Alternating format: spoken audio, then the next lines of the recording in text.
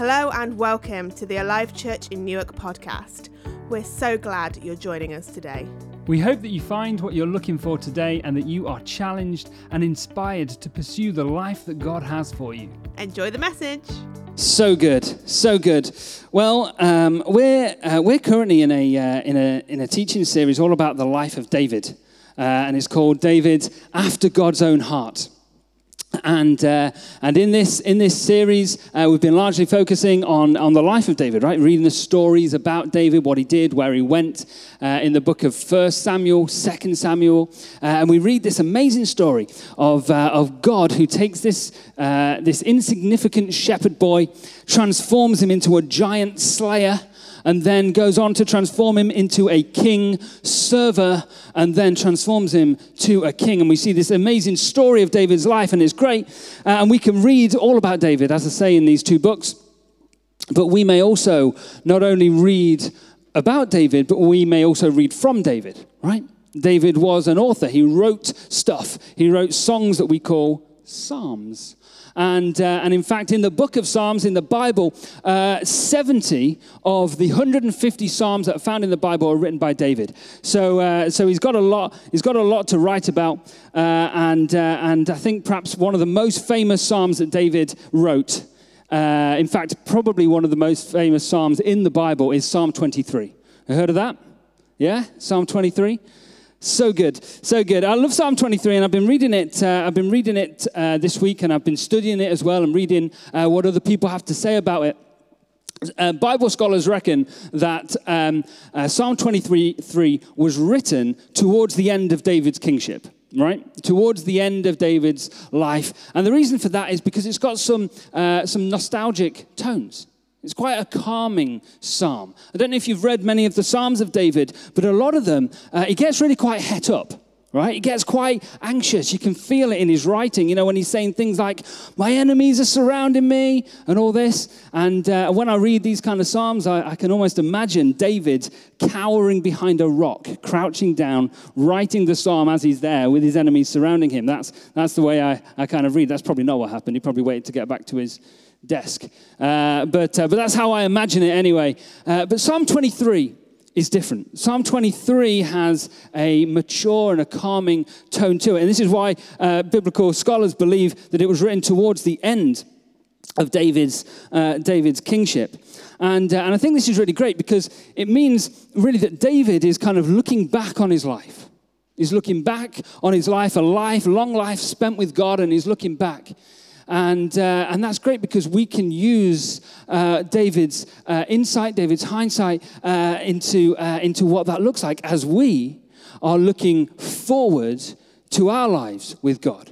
We look forward, even the oldest among us in this room, we're still looking forward to a life with God. Hey, yeah? Because God's not finished with anybody just yet. And so we're kind of looking forward. David's kind of writing, he's looking backwards. And so we're looking on this same thing, which is this life spent with God. And I think it's pretty awesome. Ooh, we've got a wobbly table. So let's just crack on, shall we? Yeah? Everyone good with that? Psalm 23. You can find it in your Bible right after Psalm 22. If you hit Psalm 24, you've gone too far. What I've done as well is I have put it on a slide, and you'll notice you can't read it from your seats because the text is too small, so I apologize for that. But I know that everyone here in this place has got a paper Bible that they've brought with them anyway, and so you can read it in there. And this week I thought we'd do something a bit different, because as I was reading this psalm and asking God, what do you want to say? What do you want to say to your church this week? You know, I heard God say, he said, look, don't come up with any of these points, right, in your silly, 3-point preach. We don't need it. Just let me speak. Just let me speak to my people. So that's what we're going to do. We're just going to read the psalm. We're going to do a bit more than that. But we're going to read through this psalm and see what it is that God has to say to us. How does that sound? I'm going to pray. So, Lord, as we read your word this morning, I ask that you would speak to us. Would you speak to every single person in this room, Lord?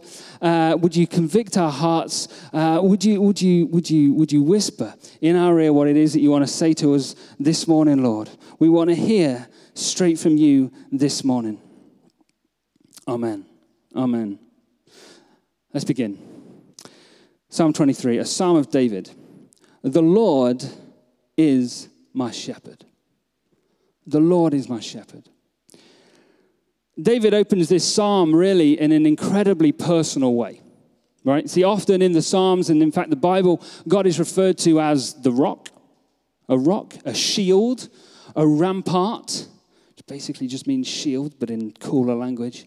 He's referred to as lots of different things. But here, David is referring to God as his shepherd. Right? This is a personal relationship for David. Now, when we call God our shepherd, it's nice. It's nice, isn't it? You know, we read that in the Bible, God is our shepherd, and we read in the New Testament, Jesus is described as a shepherd over his sheep, and it's great. But when David uses this word shepherd, it brings an entirely new meaning. Because David truly knows what it means to be a shepherd. Because David, don't forget, was a shepherd. That's where God found him in 1 Samuel chapter 16. When God found David, he was a shepherd. And so David knows what a shepherd is. David has been there in the fields at night watching over his sheep. David has been there when he has been pulling his sheep out of hedges. He's been there when he has been fighting off bears. He's been there getting frustrated when the sheep go off course. David has been there when he loves and he cares for his sheep. David knows what it means to be a shepherd. And so when David declares this, the Lord is my shepherd, David is saying all this care, this adoration, this devotion that I had for my sheep so many years ago, I know that God has that for me. The Lord is my shepherd. The Lord is my shepherd. Let it be known. You know, it's difficult often for us to describe the relationship between us and God, isn't it? Don't you find? It's just me? It's really difficult to describe that relationship between a person and God. You know, even in the Bible, there's so much different language used. We are the bride of Christ. We are the army of Christ. God is our provider. God is our sustainer. God is our shepherd. God is our father. We are also co-heirs with Jesus. There's lots of different ways, and it's a complex. And so David has done the best that he knows how, by using the relationship that he knows best, that of a shepherd and his sheep. And he said, this is it. This is who God is to me. And I think that's pretty awesome. The Lord is my shepherd. Here's a question. When you read this first line, I'm aware that we haven't got off the first line yet, 20 minutes in. When you read get comfy, yeah. When you read this line, the Lord is my shepherd, I wonder where you put the emphasis.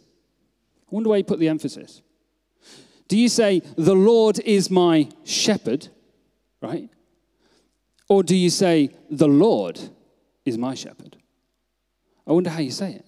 See, to emphasize shepherd means to emphasize the relationship, doesn't it? It emphasizes who God is, as we've just talked about, and how David is describing God. The Lord is my shepherd. We're talking about shepherd. But when we emphasize the Lord is my shepherd, we get a different or another meaning, don't we? The Lord is my shepherd. A shepherd is someone that we follow, isn't it? Yeah? And we all follow stuff. We all follow things all the time. We follow people on social media, don't we? We follow celebrities. We follow political ideologies. We follow the news. We're followers. That's what we do. We follow people. We follow things. That's just part of what it is to be human. But a shepherd is different because, you see, a shepherd has authority over those that follow him, right? We'd all agree with that? Yeah? And a shepherd influences what their followers do and where their followers go. This is what a shepherd does. And so I wonder, here's a challenge for you this morning. Who's your shepherd? Who is your shepherd this morning? To whom do you give the authority to decide what is best for you? To whom do you look for direction? It's a challenge. It's a challenge. Who decides where you go, what you do? Is it a social media influencer? Joe Wicks? Is it another celebrity? Maybe you think that you're doing a fairly good job. You can do a fairly good job of being your own shepherd. Maybe. But David knew who his shepherd was. David knew. The Lord is my shepherd. You see, I can imagine David at the end of his kingship, as he's looking back on this long life spent with God. I can imagine him looking back. And David, he was a good guy. He was a powerful guy. He was a good king. People loved him. People adored him. People really got on board with him. They followed him. And you know, he's kind of like a cross between the Queen, Joe Wicks, and somebody else who's really good. I don't know. I can't think of anyone. Mine's gone blank. Justin Trudeau. I don't like him, but anyway, somebody really good. Anyway, David was this of Israel in the year 1000 BC. And so if anybody in Israel in 1000 BC could have said of themselves that they were their own shepherd, I believe it could have been David. But not David. Not David. David declares, the Lord is my shepherd. The Lord is my shepherd. Always has been, always will be, through every battle. Through every time that I've failed, of which there are many. Through every time that I've got something right, through which there are also many. Through everything, the Lord has been my shepherd. And the Lord will continue to be my shepherd. On this life that we're on this life that we're living, I believe anyway, that we need a shepherd. Because we've got things to do. We've got a mission to take part in. We've got responsibilities to uphold. We've got things that we need to do. And on this journey from birth to death, let's be honest, it's difficult. Yeah, it's difficult. And so I think anyway, we need a shepherd. I don't know if you've ever been on a guided tour.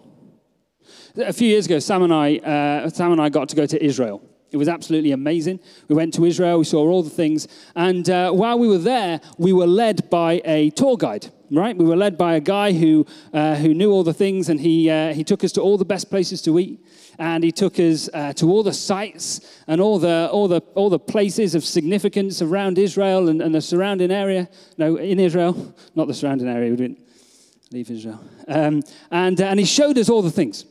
And he showed us, you know, he pointed to walls and he said, this is the wall where in the Bible we read that and this is it. And we were like, wow, that's the wall. And then he took us to a field and he said, hey, remember the battle in the Chronicles? This is the field where the battle was. And we were like, wow, this is the field where the battle was.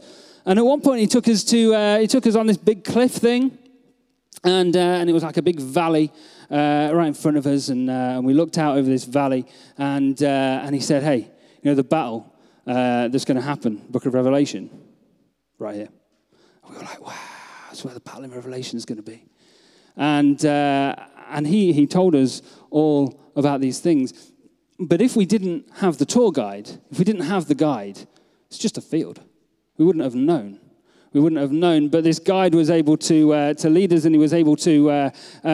We were able to get the best out of our trip because we were with somebody who knew what they were doing, right? And it was great. It was a really great trip. But for us to go through this life and to be and to get the best out of this life, this John 10:10 life of fullness that Jesus is so desperate for us to have, in order for us to get the best out of this life, then we better be guided by the one who created it. What better guide is there than the one who created it in the first place? The Lord is my shepherd. So good, so good. That's slide 1. The Lord is my shepherd. I lack nothing.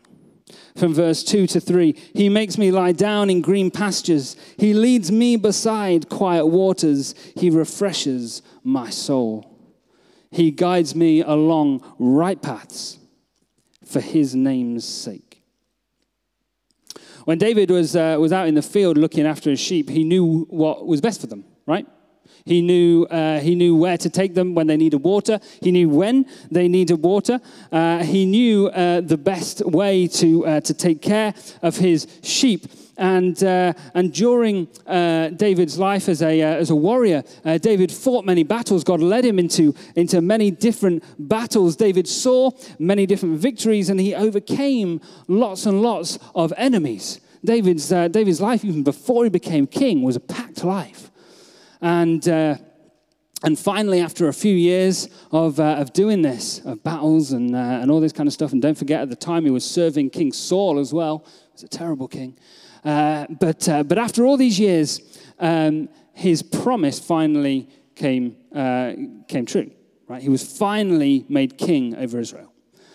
He was promised it many years ago in 1 Samuel chapter 16, and it didn't happen all the way until 2 Samuel chapter 6, and he's finally made king. And so you'd think that when David is made king and Israel's finally given this incredible king, much better than the old king, you'd think that it's a cause to go out and to fight more battles and to take more ground and to see more victories, because Israel finally has a good king, a king that is a man after God's own heart. And so that's what I'd assume. We're gonna celebrate this. We're gonna go. We're gonna do stuff. But that's not what happens.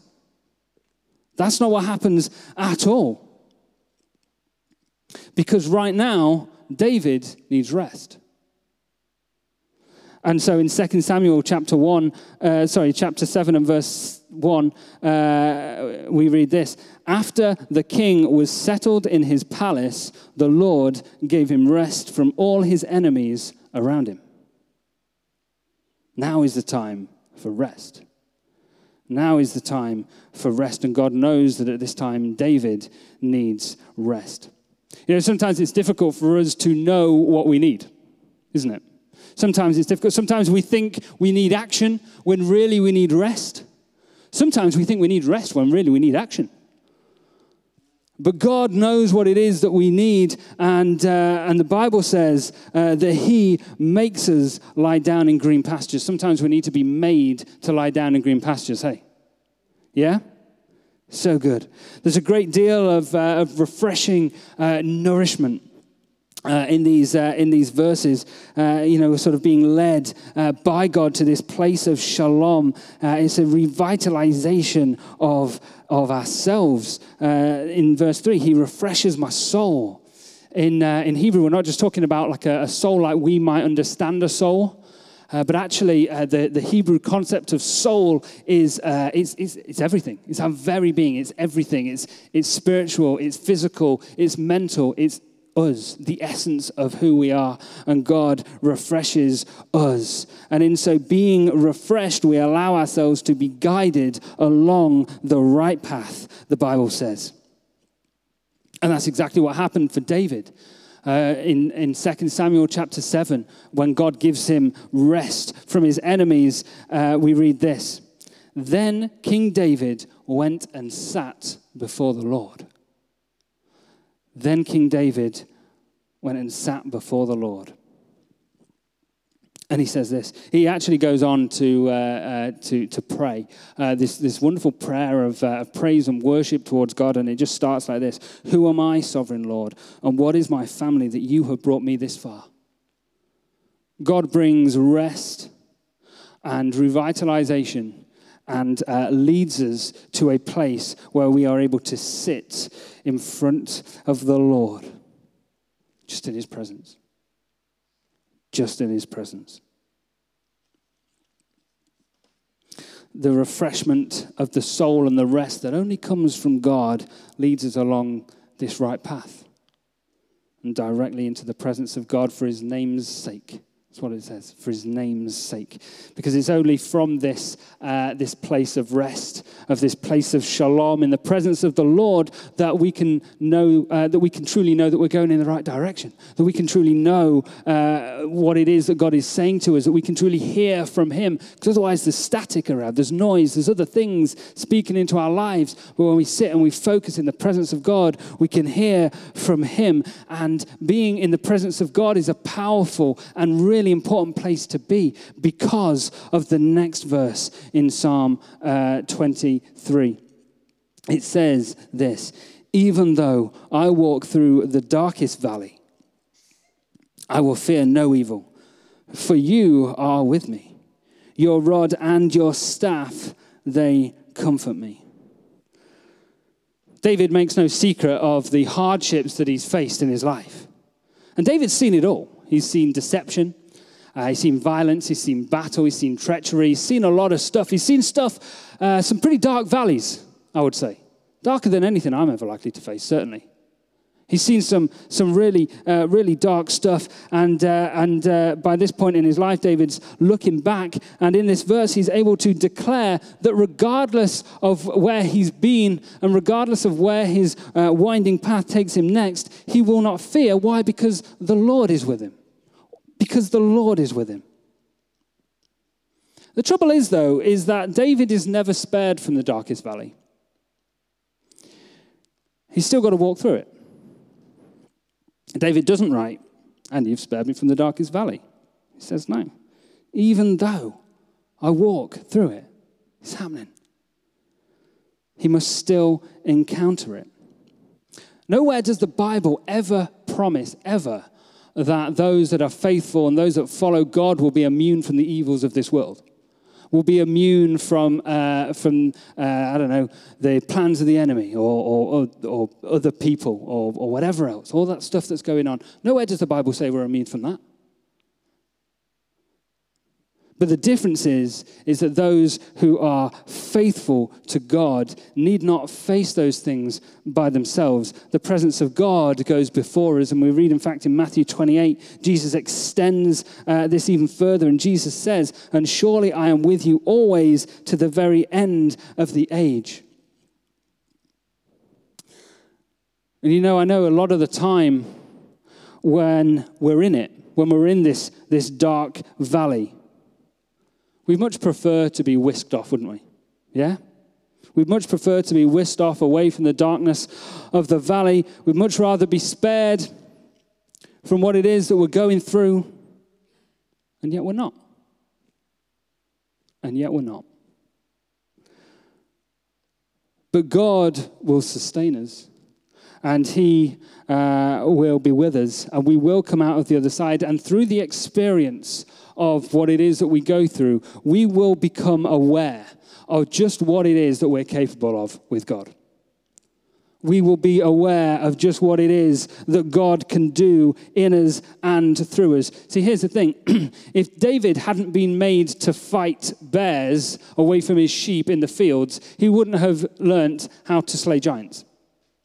If David, if he hadn't been forced to serve King Saul, who was this terrible king, if he hadn't been forced to serve him humbly, then David wouldn't have learned what it is to be a good king.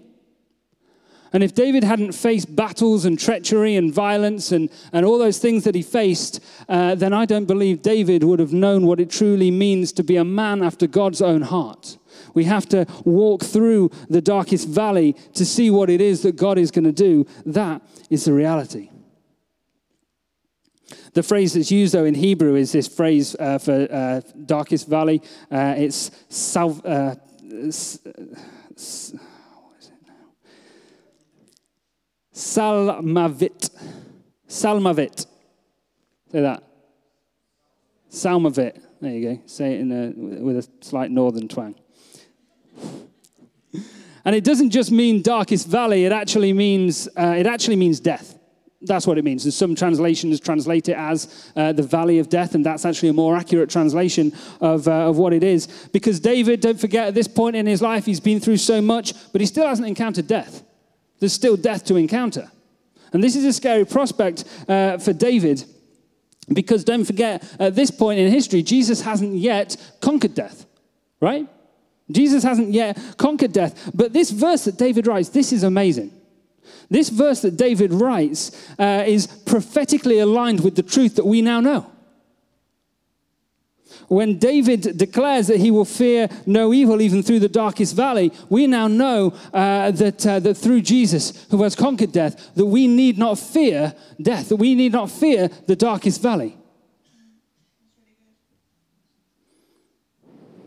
What was written 3,000 years ago finds so much significance in our lives today through the blood of Jesus Christ. Death is not to be feared because he is with us. Only the Lord can lead us through. Only the Lord can lead us through. And if death is not to be feared, what else is there? What else is there? What could possibly come close? Now, moving on, David says that it is the rod and the staff of God that bring him comfort. The rod and the staff of God, these are signs. The rod is a sign, a symbol of protection. Right? It was a tool used by shepherds to fight away predators. And that's what the rod did. That's what the shepherd used the rod for. And the staff is a symbol, it's a sign of discipline and authority. Right? It was used by the shepherd to sort of poke sheep a bit and make sure they're on the right course. That's what the staff is used for. And so these things are the things that gives David comfort. And I thought it was weird, and I think it's weird if unless we look, why is it that the discipline of God gives comfort? It's not two things that we usually associate together, is it? You know, usually we think discipline, don't tell me what to do. I don't think so. But David is declaring that it is the discipline of God that brings comfort. Why? Because it's by God's discipline that David knows that he's going in the right direction. Hey, it's by the discipline that David knows. See, when David moves away from the discipline of God, things go horribly wrong. And David experiences the consequences. Some of you may know the story of David and Bathsheba. It's not a good one. It's not a good one. David, effectively what happens is he has an affair with one of his men's wives. While the man is away in battle, David has an affair. He gets her pregnant. It's not good. It's suboptimal situation. And what he tries to cover it up, which doesn't work. And so then he decides that he's going to kill the wife's husband. So David's not a perfect person. Let's be under no illusion here at all. And so all of this stuff is going against what God has. It's going against the discipline of God. And David suffers for it. He suffers, and what he experiences over the next few verses, you'll read it. You'll read it. But David experiences some significant consequences, and it's not until David is able to realign himself with the discipline of God and come back under the authority of God and acknowledge who is king that David once again is restored and is able to enjoy this shalom. And so David knows what it is to be comforted through the discipline of God. David knows. I'd like to notice this as well. In verse 1 to 3 of this psalm, we read of this shepherd, don't we? A shepherd who's sort of ahead, and he's leading the pack, and there's this sort of sheep to shepherd relationship going on. But here's the thing, verse 4, where we are now, we no longer see really a shepherd ahead, but actually we see a friend alongside. We actually see someone to escort. The one who is alongside is armed with a rod to protect us and a staff to guide us, and he's walking us through. He's walking us through. He's walking us through. Where's he walking us through to? Verse 5. You prepare a table before me in the presence of my enemies. You anoint my head with oil. Now, we've read, my cup overflows. Sorry. My cup overflows. Now, we've read of the protection and the protection of God from death, and the protection of God from various things, from dark valleys, and protection and survival. These are really great things, and they come through the Lord, and they're one thing, absolutely. But what we're reading here in verse 5, this is different. because this is victory. And this is triumph. Now, the feast that's described here in verse 5, it's not just sustenance. It's not just, my energy's low and so I'm going to eat. We had sustenance in verse 2 to 3. We already know that God sustains us. But here in verse 5, we see a meal, a feast of victory, with enemies present as captives to declare the victory. And David declares the victory that only comes through God. Because he's seen it firsthand many, many times on the battlefield, hasn't he? We know that. And so he's looking back on his life and he's declaring these victories. And for us, the greatest victory that we can experience is Jesus' victory over death, isn't it? Amen. In this world where death reigned temporarily between the fall in the Garden of Eden and Jesus' victory over death, this victory is the greatest and biggest victory that we can experience and understand, because the God of the Bible is the God of victory. The God of the Bible is the God of victory. He wins battles in our lives, and he's won the ultimate battle for our life. Wow. So good. So good. David describes that his head is anointed with oil, and we read a few weeks ago that Samuel anointed David's head with oil, right? And this idea of anointing someone's head with oil, it's a sign, it's a symbolic gesture. Royalty were anointed with oil. Priests were anointed with oil. This is an identity thing, and again, this idea of what is written 3,000 years ago being still relevant for us now, because we read in 1 Peter 2 and verse 9 this: "But you are chosen people, a royal priesthood, a holy nation, God's special possession, that you may declare the praises of him who called you out of darkness and into his wonderful light." This speaks of us, those who follow Jesus, those who are faithful to God, being set apart people. Just as David is describing through this anointing of oil here, what was written then is relevant now. This is awesome. We are appointed and anointed by God. We are declared co-heirs with Jesus. Our heads are symbolically anointed with oil, just as David's was, as we receive the victory that only comes through Jesus. And as we receive the identity that God bestows upon us. That's what this is. That's what the anointing is. It's an identity, and it's one that we receive. And so finally, David then, confident in his shepherd. The Lord is my shepherd. Confident in his shepherd, confident in his rest and in his nourishment, confident in his protection, and confident in his victory. He writes this in Psalm 23 and verse 6, "Surely your goodness and love will follow me all the days of my life, and I will dwell in the house of the Lord forever." The goodness and love of God are always available, and despite what David's previous situations may have suggested to him, despite what may have gone on, what he's faced in the past,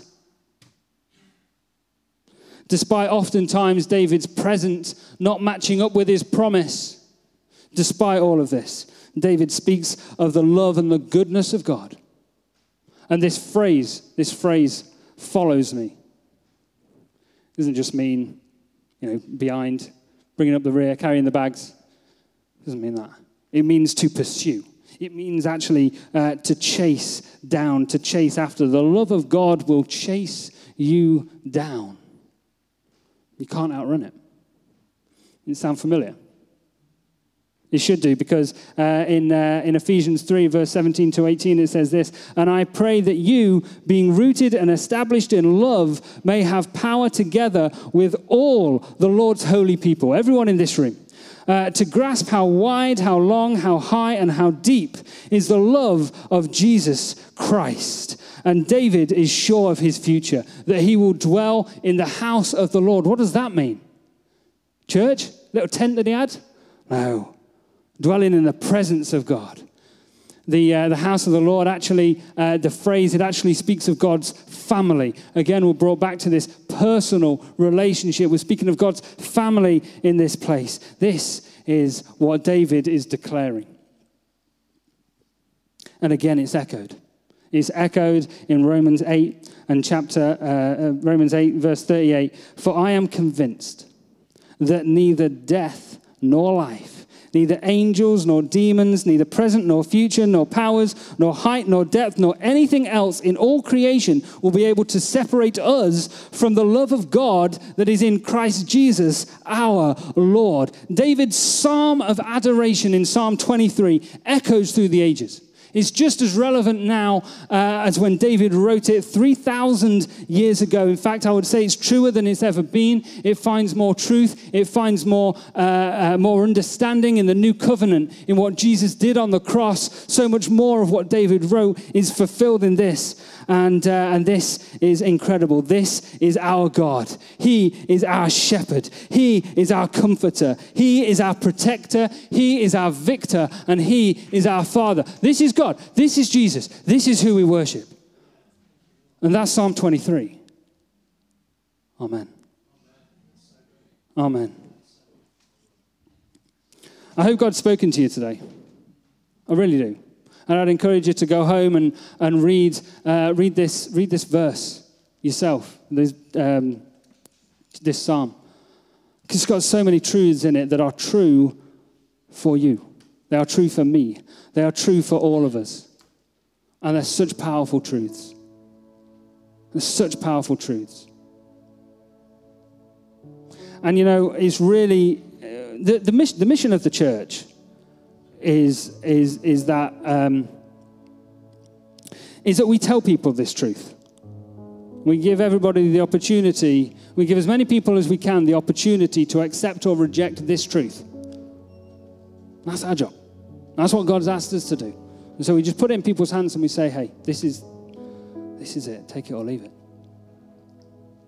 And every single person in Newark, it's our mission to give them the opportunity to know God.